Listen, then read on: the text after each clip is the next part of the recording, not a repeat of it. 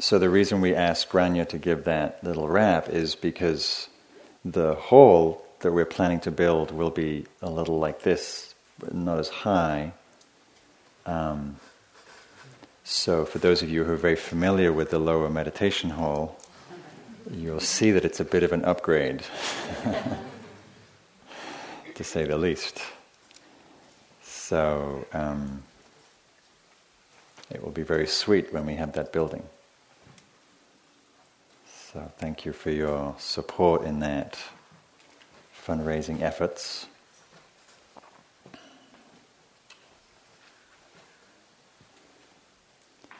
I just taught a day on Saturday, a wonderful day of meditation and movement with friend and teacher Vin Marty, who is founder of the Soul Motion work, beautiful, mindful, embodied dance form. And we had 150 sweaty bodies in that room, moving, dancing in delight with great presence. And my friends kept saying to me, "Are we really dancing on carpet? And really, is that? Can't we go up to the upper hall and do it? I mean, it's really it'll make so much more fun. Nice wooden floor." And we worked it out. But one day we will have a beautiful wooden floor to do that movement on. So I was inspired by that day. It was a very rich, enlivening, juicy, passionate, playful day in which to explore practice through movement and bringing presence to how we move. And so I thought about giving a talk on passion tonight. It seemed like a good flow. And then I came up here tonight and I thought, well, I'm in the Dharma hall, the retreat hall. Maybe I should give a talk on retreat practice, which may be two quite different things, or not, as the case may be. That's why I asked how many of you had done silent retreat practice. Put your hands up again. How many of you have done silent retreat? Okay, some.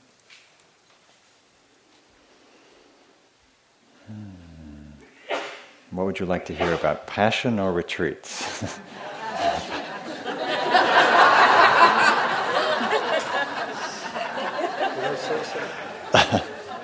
Jack just gave a talk about retreats. Jack just gave a talk about retreats? About a month ago, 6 weeks ago. That's old news. Okay. Passion wins the day. All right. Well, I will weave the passion of practice on retreats into the talk. So, without further ado, I will skip into someone who knows a lot about passion.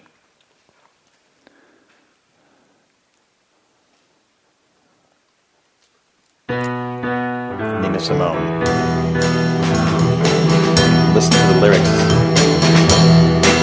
I ain't got no home, ain't got no shoes, ain't got no money, ain't got no class, ain't got no skirts, ain't got no sweater, ain't got no perfume, ain't got no bed, ain't got no mind. Ain't got no mother, ain't got no culture, ain't got no friends, ain't got no schooling, ain't got no love, ain't got no name, ain't got no ticket, ain't got no token, ain't got no God. And what have I got? Why am I alive anyway? Yeah.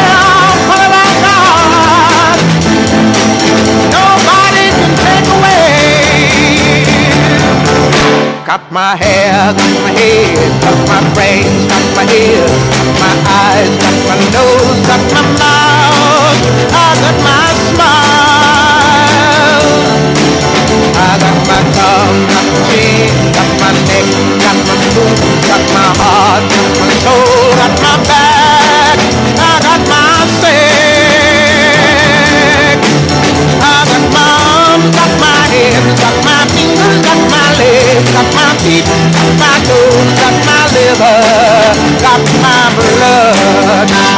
got life. I got my freedom. I got life. I've got life, and I'm gonna keep it. I've got life, and nobody's gonna take it away. I got life.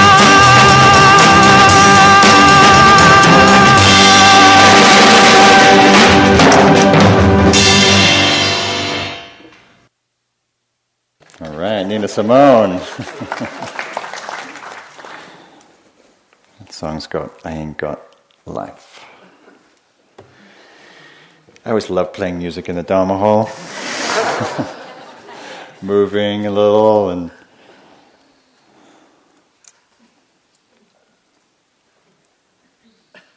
so here we are. So passion.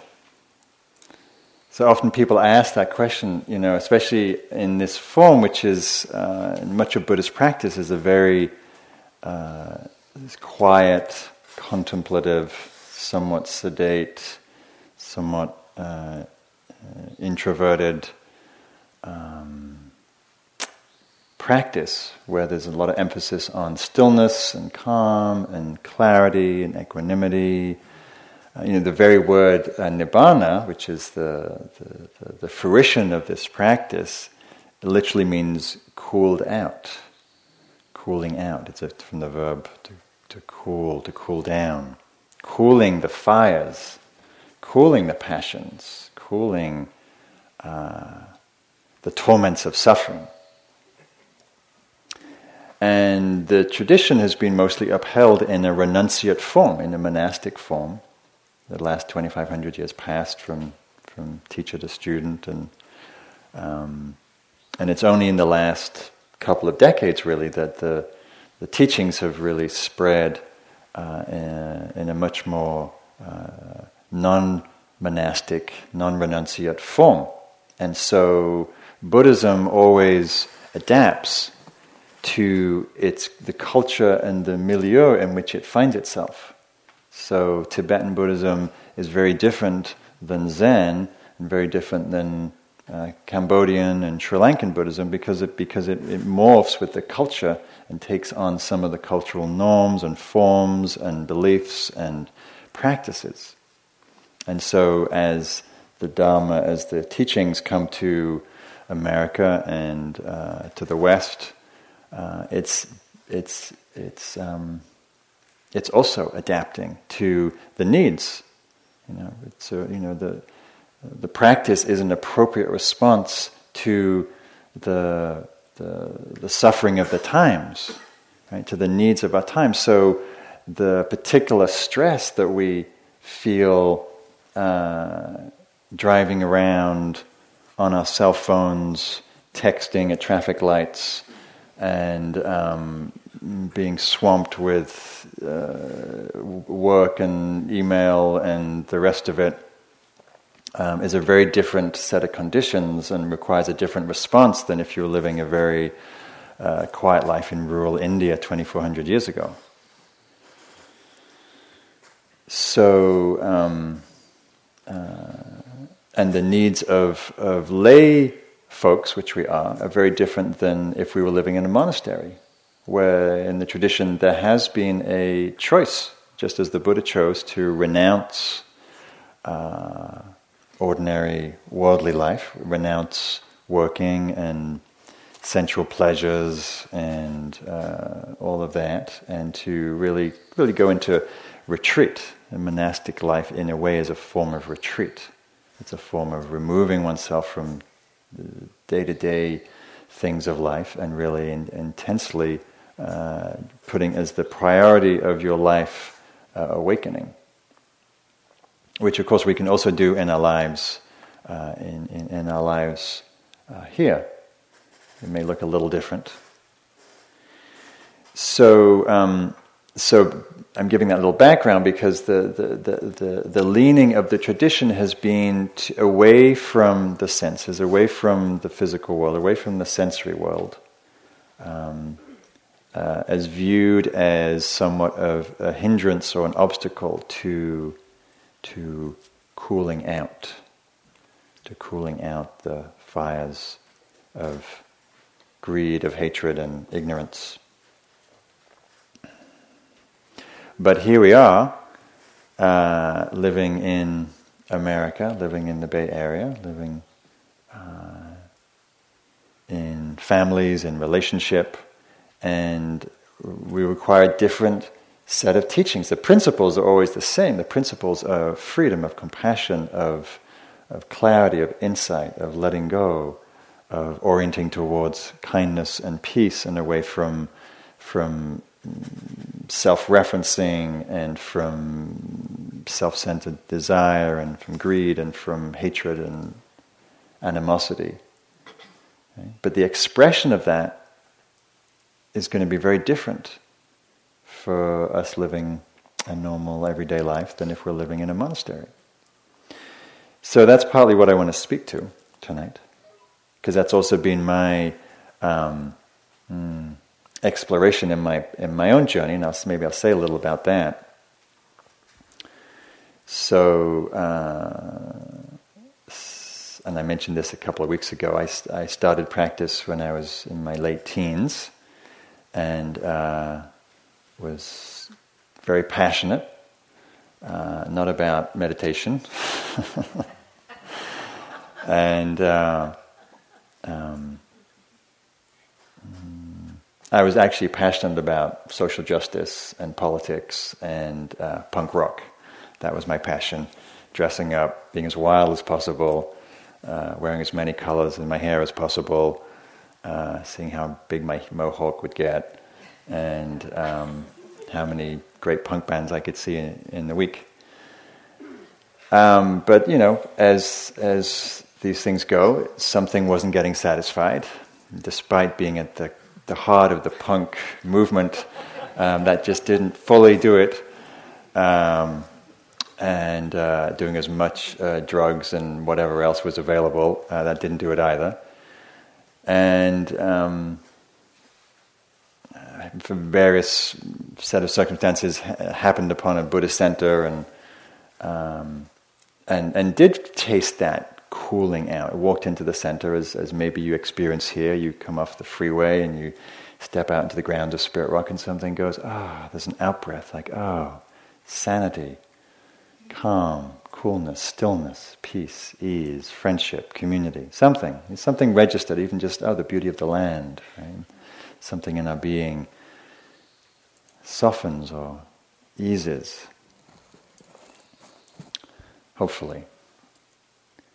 So that happened for me, and my passion shifted from punk rock and anarchism and squatting and making myself a nuisance to various authorities, to an internal focus, to discovering the fires that were burning in me that were really causing me a lot of misery. Fires of self-hatred, fires of comparing, fires of deficiency, fires of shame, fires of loneliness, all kinds of things. And so I took to the practice like a duck to water, and really the practice and the possibility of liberation really became a fire, just as it was for the Buddha. The Buddha had a really pretty cushy life, prince, all the things he would ever need at that time, sensual pleasures, and he didn't do it. He didn't do it. Just like we have in this cornucopia of everything we might want here, and it still, leaves us unsatisfied. And so he left home with a passion to discover truth, to discover freedom. What does it mean to be free and unburdened in this life? And so with a tremendous passion for 6-7 years, meditating in the forest, studying with teachers, practicing asceticism, trying to find what frees the mind, what allows us to feel unperturbed amidst the changing conditions of our lives. Anybody have that desire? How do we find peace in this chaos? How do we find security in a world that's inherently uncertain? Where is the refuge? Where do we look for ballast, for support? Right? And we look outside and we go, well, it's not really out there. Our relationships, our economy, our government, the environment. There's not a lot of security, not a lot of stability. So, so I could say, reframing my practice, there was a lot of fire for liberation, fire to understand what does it mean to be free in this world? What does it mean to be internally free, so we're not caught up in the snares of our own mind and our own heart? What is freedom? What would freedom look like to you? And is that a desire? Is that a burning passion?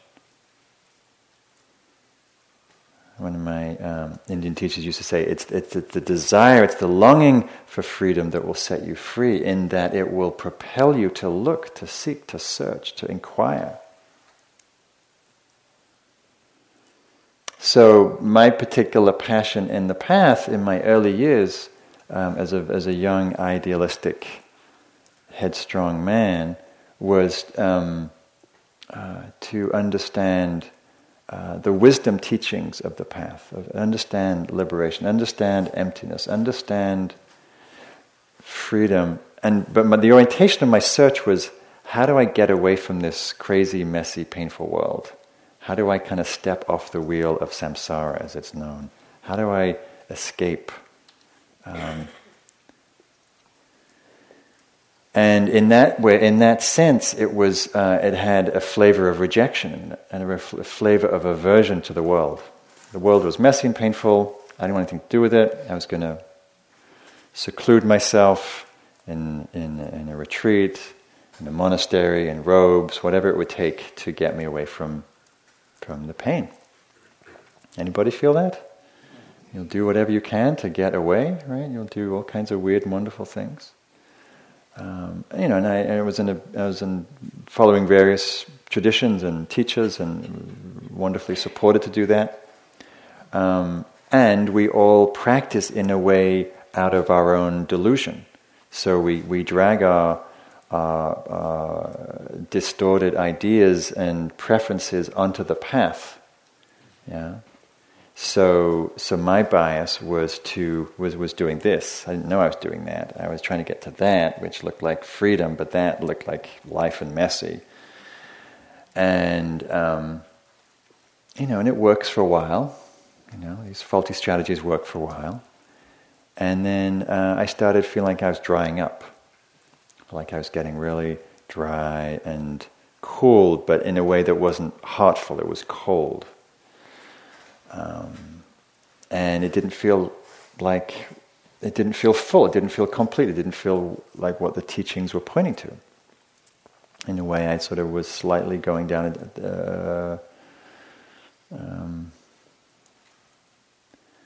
a path that wasn't complete, you could say. Is this sounding familiar to any of you? So, the path is a trial and error, and we balance, and we come out of balance, and we balance. And, life generally will come and give us a big slap when we get too far off in the wrong direction. And so that happened to me. I got a big slap, which was a very painful slap. It was a kind of breaking of my heart open to various things that I didn't know that I was running away from. What I was really running away from was really, really deep pain inside myself, that I was able to somewhat transcend to some degree through meditation. I now know it's called bypassing.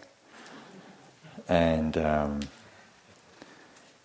had to, and as Jack talks about this, to come down from ascending to inhabiting the other chakras that had been not really worked through, particularly the heart chakra.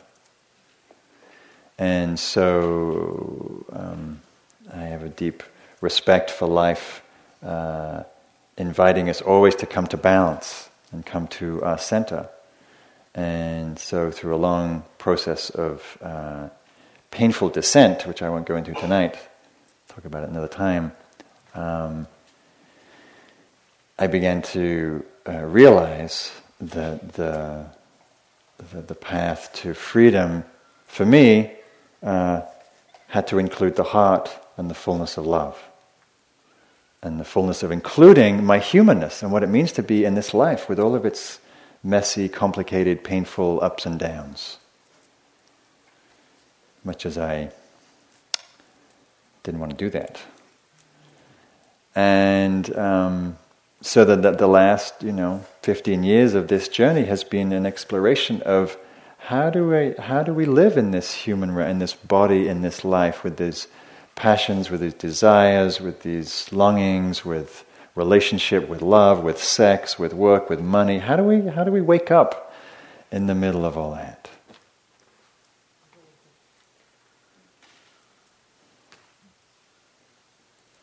It sounds much easier just to go to a cave and meditate, right?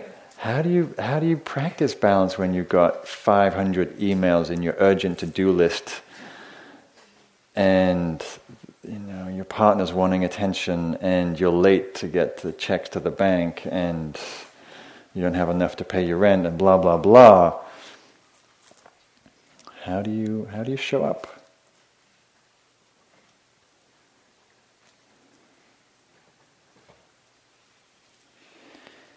So, back in the time of the Buddha, there's a body of teaching called the Vinaya, which is the monastic rules. So, and the rules got invented. The Buddha didn't sit down and go, okay, I'm going to make this really, really challenging on all the monks and nuns, and I'm just going to write out this really long, laborious list of rules just so they feel miserable and restrained and contained. No, the rules came out of a response to the natural human impulses bashing up against a practice of renunciation. So when you come on a retreat, it's a practice of renunciation. You give up your day-to-day life, you give up your work, you give up being in contact with anybody, you give up conversation, you give up drink and having your schedule be its own way, and it's a form of renunciation. And the mind kind of kicks and screams against it, because we like to have freedom. We like to do what we want, when we want, with who we want. So we get to see the strength of these desires, these longings. And so then it was true for the Buddha. And so there's all kinds of, from this point of view, look rather humorous, where monks would do things that would incur the wrath or the judgment of mostly the people and the elders, and particularly around sexuality, because it was a monastic order, and the monks and the nuns had to practice celibacy, and so in practice, in so many ways, like in this instance, pitted the monks and nuns with their sexual desire and how to work with that passion. So the net result of all that is that there's all these rules about sexuality, which include not having sex with yourself, but also not having sex with monkeys, with ghosts, with dolls, with people who are sleeping, with people who are dead, with people who are mad, and people who are unconscious. And on the list goes. And, you just have to marvel at the human spirit for wanting to be creative with rules and to have that passionate desire met in some way. And that's the same today with the litany of scandals that we get from, whether it's the Catholic Church or Buddhist teachers or Hindu teachers, whatever tradition. There's the pitting of of these ideals or these religious renunciate practices, and then there's the human interface with those that is challenged. There's a teacher that I love, a poet, Zen teacher, Ikkyu, who was a famous Zen master and head of one of the most famous monasteries, temples in Japan. And at some point he got fed up with the whole religious bureaucracy and institutionalization and went off on his own and also left behind his renunciate vows. And he had some very interesting things about his own exploration with passion and its interface with his spiritual life. He writes, "The narrow path of asceticism is not for me. My mind runs in the opposite direction. It's easy to be glib about Zen. I'll just keep my mouth shut and rely on love play all day long." And this is the words of the sixth Dalai Lama, who was known to be not so renunciate and would be sneaking out of the Patala Palace in Lhasa down to the local bars frequently. He said, "If one's thoughts towards the Dharma were of the same intensity as those towards erotic love, one would become a Buddha in this very body, in this very life." So, and I think the Buddha said, if there was another passion as strong as sexual desire, there would be no spiritual life. We would be consumed by both.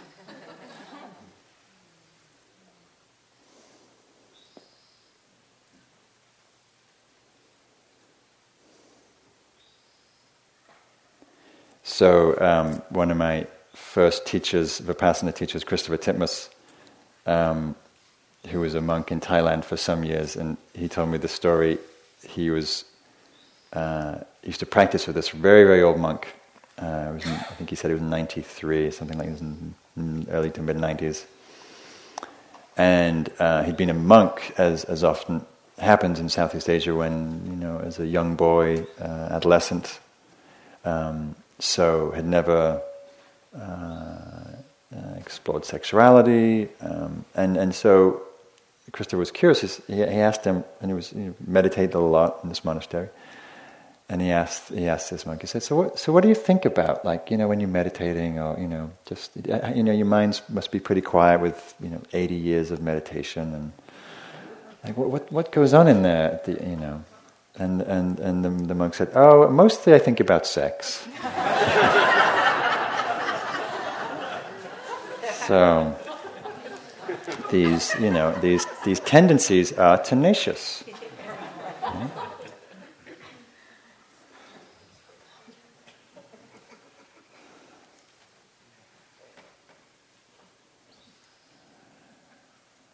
So, but the principle, it's always useful to understand and get to the principle. Because what's being pointed to here is not the outer form. The outer form are just forms, whether it's a monastic form, a renunciate form, a retreat form, a lay form. They're forms. And you can be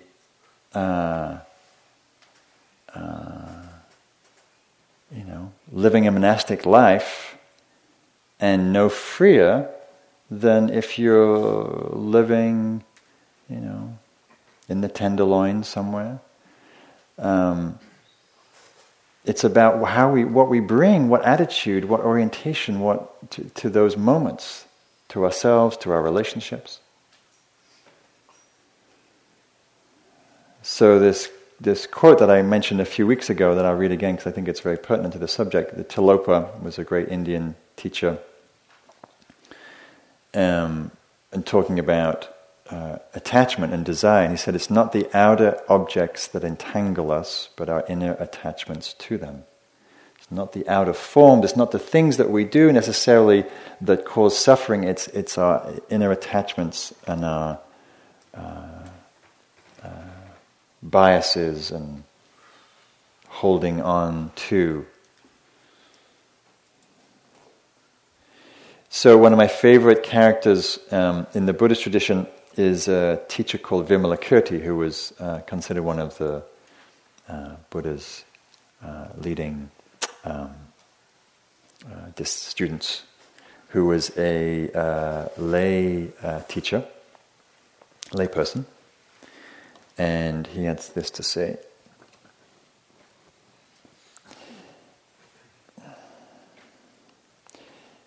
You must manifest ordinary behavior in nirvana, where you act like a normal person without losing your spiritual nature, and where nothing troubles you at any stage of your practice. In short, you must attain liberation without avoiding the passions that rule the world. You must attain liberation by living in the midst of where we are. Yeah? So what kind of passions do you have?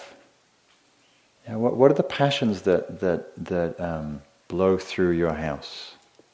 Anybody brave enough to say? Yeah, just shout out a word or two. What passions? Music. Art. Art.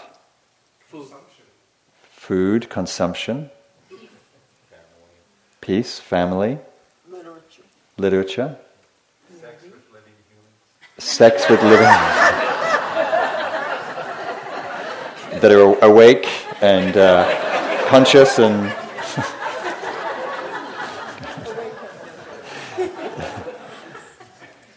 so let's hear a little more about the difficult passions. So, okay, what else is what are the passions that are challenging?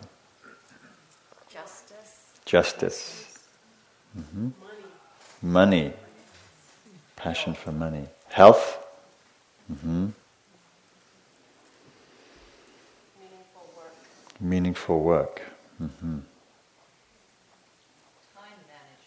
Time management. Mm. Chocolate. I hear you, sister. Chocolate. Hiking in nature. Is it a difficult passion or a beautiful passion? Beautiful passion. Family. Mm-hmm. Loneliness. Mm-hmm. Reputation. Mm-hmm. Yeah. Passion for nature. Power. Yeah, that's a juicy one. Power, reputation, money, family. So you can see, I mean, all these things, there's nothing inherent in them that are problematic, but it's all in our relationship to them. So family can be a beautiful thing, and it can be a source of great suffering. Time, money, same. Balance. Knowledge. Okay, that's enough. I think I'm going to go. There are enough passions going on over here.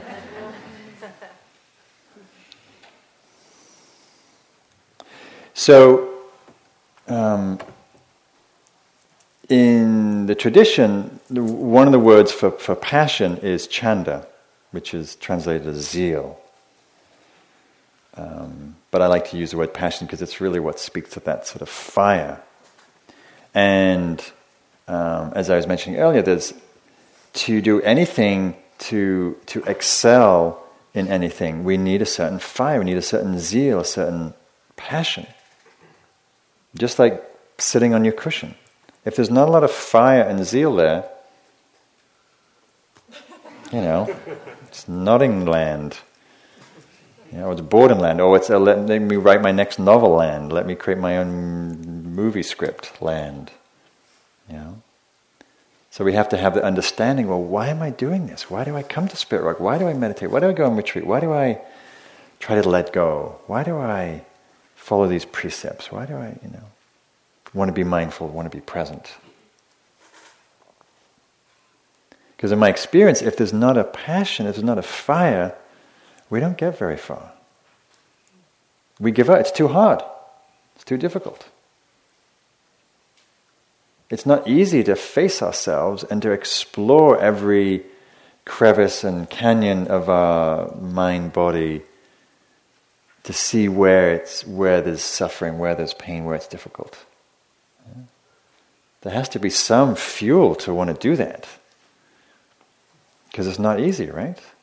Not easy. So those of you who come on retreat, it's so funny, and I teach a lot of retreats here and elsewhere, and just like when you sign up for vacation, you don't think about, you sign up for vacation in Costa Rica, you don't think about the mosquitoes and the humidity and, whatever else might be there. No, you think about the beaches and the sunshine and it's beautiful. And, so you come on retreat and you think, oh, Spirit Rock, it's beautiful, nice bells, and nice food, and I'll just be in bliss land, and nirvana will be right on my doorstep. And Sometimes, on a good day, that happens. Most days, it's life shows up. We fortunately take ourselves on retreat. We take our mind, we take our body, we take our habits, we take our history, we take our neurosis. And that's mostly what we sit with. And that's why it's so difficult to sit with. Because it is. It can be painful to look at ourselves in the mirror, because mostly we spend our time so busy and so distracted, we don't really take a look. We don't feel all the things that are difficult to feel. And we don't feel into the darker recesses of the wounding or the emptiness or the deficiency or the loneliness. And so we have to face that with a kindness. The passion has to go into the heart, into compassion. Compassion, to suffer with, to feel the suffering of ourselves and another. I think of the Buddha in his vow when the night he so the story goes, decided to sit under the Bodhi tree and said, I will not get up from this seat until I attain full awakening. I will not get up from this meditation seat until I understand myself fully and attain realization. How's that for passion?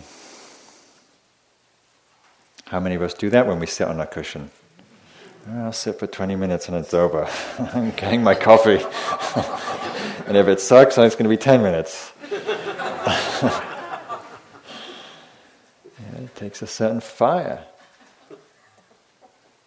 So what would it be what would be required to contact a certain zeal, a certain passion for your own liberation? And what I've noticed in my own journey is that zeal ebbs and flows. I remember once I was in the 90s. I did a lot of long-term retreat. I was in sort of Dharma bum mode, and I'd mostly go from retreat to retreat, sitting and studying with different teachers in Asia and here. And in the middle of a 3-month course, a dear friend and colleague wrote me a note saying, and he was leaving the retreat halfway through, and he said, "Great to see you meditating, doing so much retreat. And just make the most of it, because that desire, that zeal won't last." And I'm like, no, it's going to last forever. What's he talking about? I love this practice. I love retreats. I love this exploration.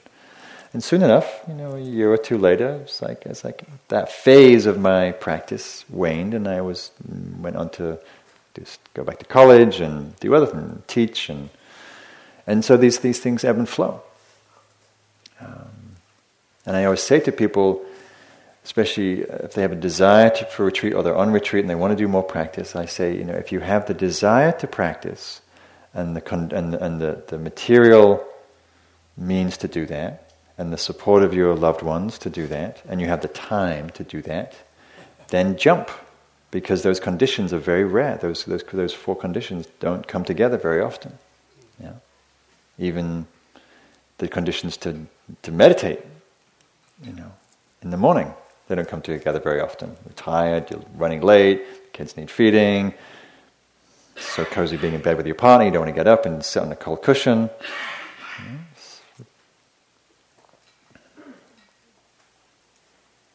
So I think about His Holiness the Dalai Lama, who gets up at 3 in the morning, 4 in the morning, and sits 4 or 5 hours before he goes to work, before he goes to his job.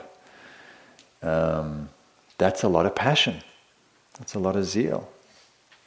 And the fruit, you see the fruit in this beautiful human being who's evolved his heart at the incredible degree. So another way of talking about passion in Buddhist context is virya. This is courageous effort, courageous energy to wake up, to look at yourself, to look at the truth. A friend of mine was talking to me, he was in this tradition where you would invite people, it'd be like you'd have a social gathering of your friends in this community, and you would invite them to speak their truth about you. Whatever they thought and saw about you, felt about you, you invite them to speak it. That's courageous. How stupid. A courageous pursuit of wanting to know the truth. You know? We so often don't actually share the truth with one another.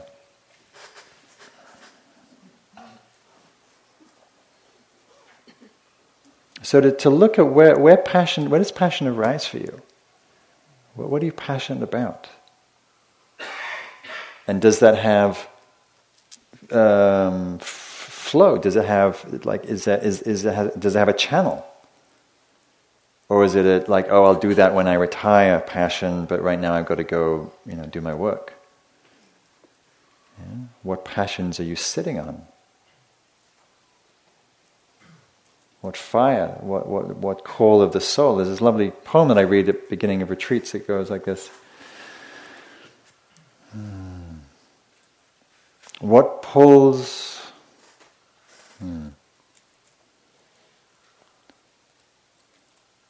I forget how it starts, but it goes on to say, what pulls on your soul when the doing is left undone, the lists are laid aside, and the wild iris blooms by itself in the dark forest? What still pulls on your soul? What in the silence calls you? Right? And we all have a calling. We all have a pull to one or many things. And so part of practice is aligning with the truth of our being and the truth of what wants to arise through us. So for Mother Teresa it was service, for the Dalai Lama it's compassion, for the Buddha it was awakening, for Dr. King it was justice.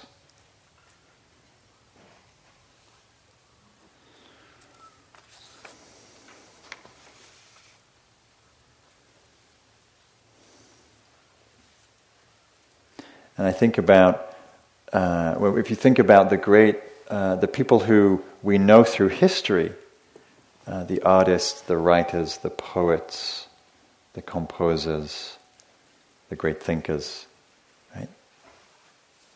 Mostly their work came about through them pursuing their passion. I think about Picasso in his studio painting thousands and thousands of paintings. Right? It wasn't something he did on a Sunday afternoon. That was his life. Or Mozart slaving away in Salzburg.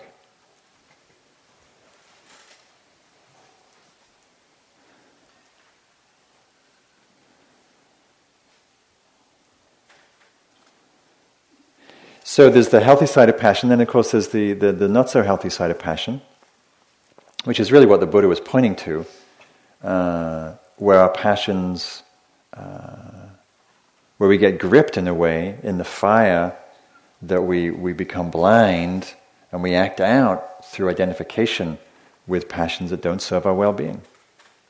So with anything in practice, the question or the inquiry is, to what end? Does this serve? Does this help me wake up? Does this help me be more free, more joyous, more connected, more loving, more kind? Yeah. So what for one person could be a passion, could be very liberating, another person could be very entrapping.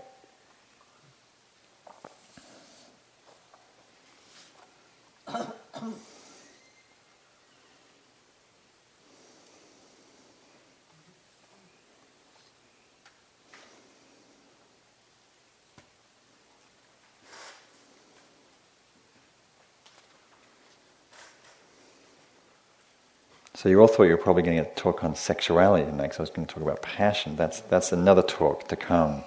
That's part 2.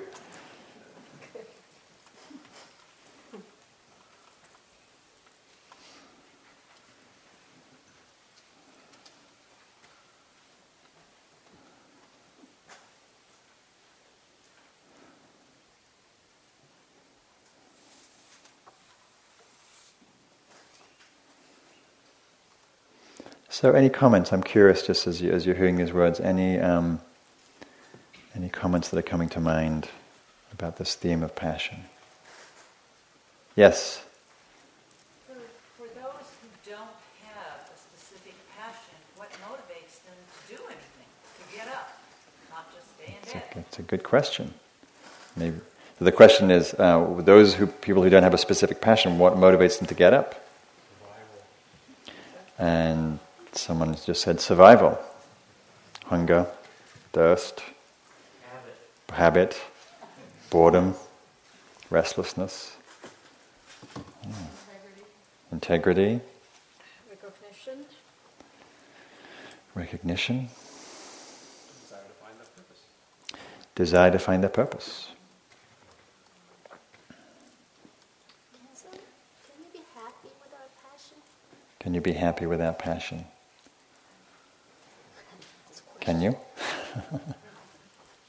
So the reason I'm asking for comments is because often when we give a talk, so now I'm talking about passion, and I know for many reflecting, just as the questions are pointing to, well, I don't have a passion, or I should have a passion, or I have too many passions. So the point of giving this talk is really just just as I've explored with the different paths that we can take on in spiritual practice. There's no right or wrong way. There's more just what's happening in the context of my life in relationship to this teaching. So maybe passion isn't something I think about or care about. Or maybe I'm blindly gripped by passions that I'm so consumed it really makes me make really unhealthy, unwise choices. Like my addiction to alcohol, or to sex, or to pornography, or to workaholism, or to money, or to power, or to recognition. Right? So to look at, usually we'll find somewhere where some form of passion is running through us. And, in these teachings are a movement, an orientation to how do we shift our lives so we incline towards that which brings liberation, that which brings joy, that which brings peace, that which brings well-being. Right? And if we have these strong energies that are moving through us that aren't healthy, then we need to, that's where we take a look, we inquire, we get curious. How come it is I am acting out these passions of road rage, or aggression, or envy, or jealousy, that really cause a lot of pain? I want to take a look at that.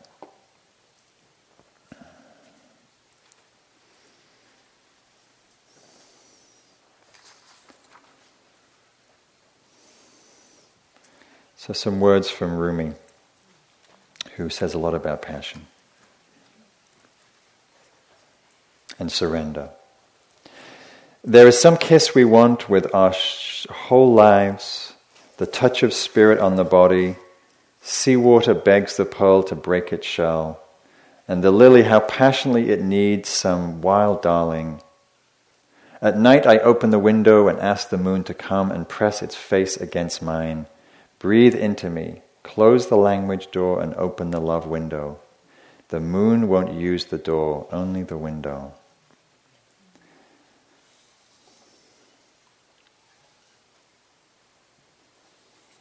And this is also from Rumi.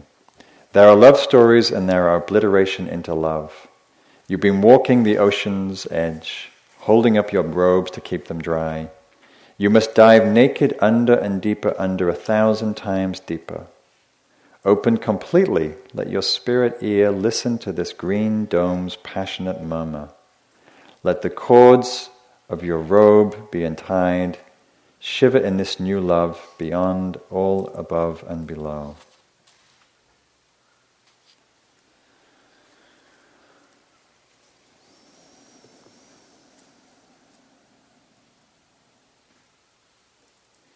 And I'll leave you with a quote from a tantric text, a Buddhist tantric text. To renounce the sense objects is to torture oneself by asceticism. Don't do it.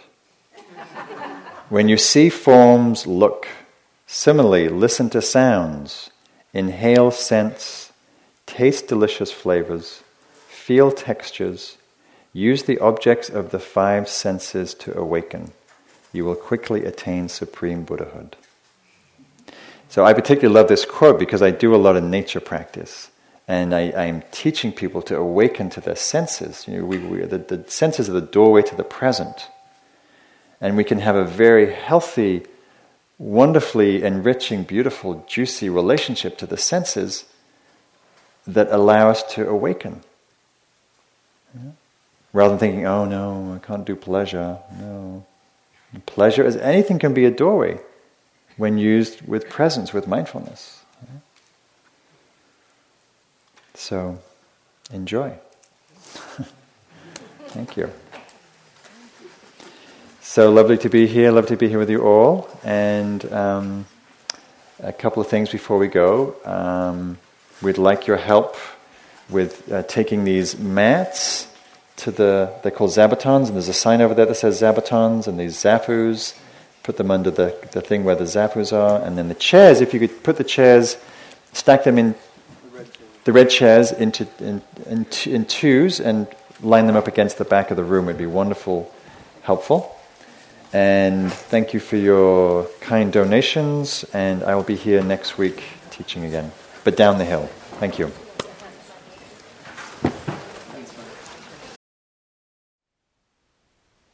Thank you for listening. To learn how you can support the teachers and Dharma Seed, please visit dharmaseed.org/donate.